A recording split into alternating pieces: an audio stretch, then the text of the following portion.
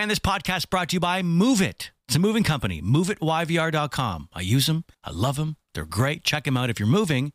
moveitYVR.com. Here's Kid Carson and Jordan McCloskey. Okay, I'm excited about this. I got all fired up last week talking about the farmers' protest in India that's happening right now. And now there's no media talk about it at all. Virtually silent in the mainstream. Anyways, we brought someone in who can speak about this intelligently. Hello. Thank you for coming in. You're welcome. Rami Hay is her name.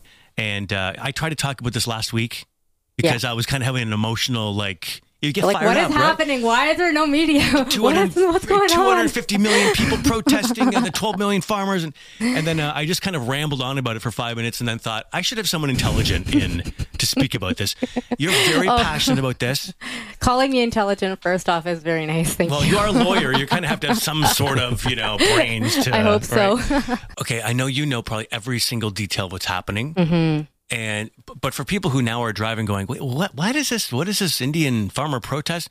What's happening in India right now? So I think one of the main things, which is interesting, is we're in the middle of history right now. This is the biggest protest in mankind history. 12 million farmers there that are protesting, never mind everybody else in India, the 250 that were collectively on strike last week, shutting down basically majority of India, and then all over the world. So in Canada, the US, there's been Germany, the UK, Australia. There are all just protests everywhere. Yeah, protests everywhere like we're doing here. I mean, the Indian community in the Lower Mainland is huge. So of course we're going to have more here. These protesters, 12 million of them plus, there are going to be more now in the coming weeks because more are on their way walking, right? On their tractors. And mind you, majority of these farmers are from Punjab, and that's an 8-hour drive. They're walking that distance. Wow, to make it to the capital. To make it. So it's like us walking from here to Prince George. Wow.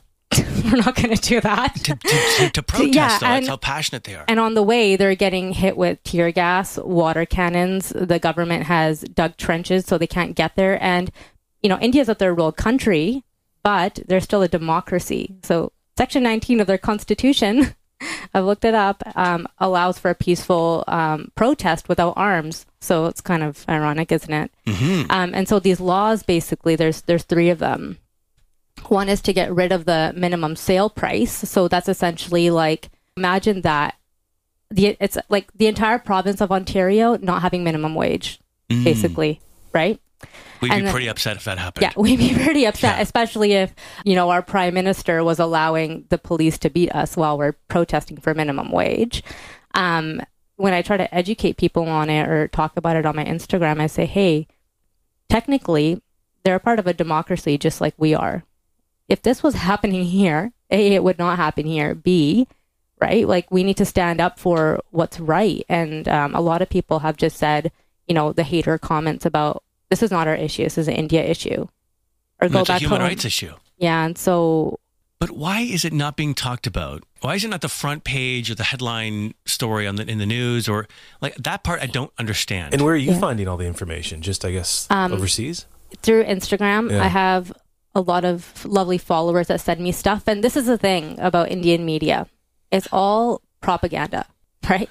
They manipulate the media in the people that are on the government side, at least, to put out false information, which is what's happening. So that last week was so frustrated. Were they calling farmers terrorists and things like that? Terrorists and extremists, and saying that, this happened or that happened. And I was like, oh my God, we can't even just read the news and know that it's the news in India. I got to verify it 3 times, right? So that's almost happening in North America. It's all mixed, right? And so...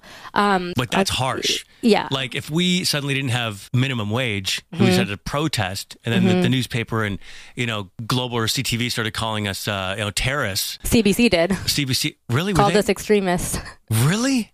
CBC National, and I wrote a nice letter to them. Wow. Yeah. What's going on? They were basing their news, from video from the Indian news. Yeah, you think that they know better. What are you talking about? And I had to write a letter to CTV, which was then sent to them 500 times because they were giving like, I was like, I'm not letting go. Like, I'm a lawyer. I'm going to look at every single article and say that how, you've discriminated against us in this article. You've said something wrong. You said the wrong number of people. And I was just fired up. And then we made a link and had it sent to them. Wow. But it's because they are also not educated on it because they're not getting proper information from the Indian media. So what's the best thing now? People listening who are like, "Wow, this sounds like a serious thing. I want to try to spread the word." What's the best thing to do? Is it to share that hashtag? Yes. Hashtag I stand with farmers. Yeah, I stand with farmers, or I support farmers, and just sharing. Okay, so people want to follow you on Instagram. Mm-hmm. What's your Instagram account? It's at Rami Hay, so RAMIHAY_. Awesome. Thanks for making the time to come in. Oh, thank you. You're listening to The Kid Carson Show on Vancouver's best mix of the 90s to now.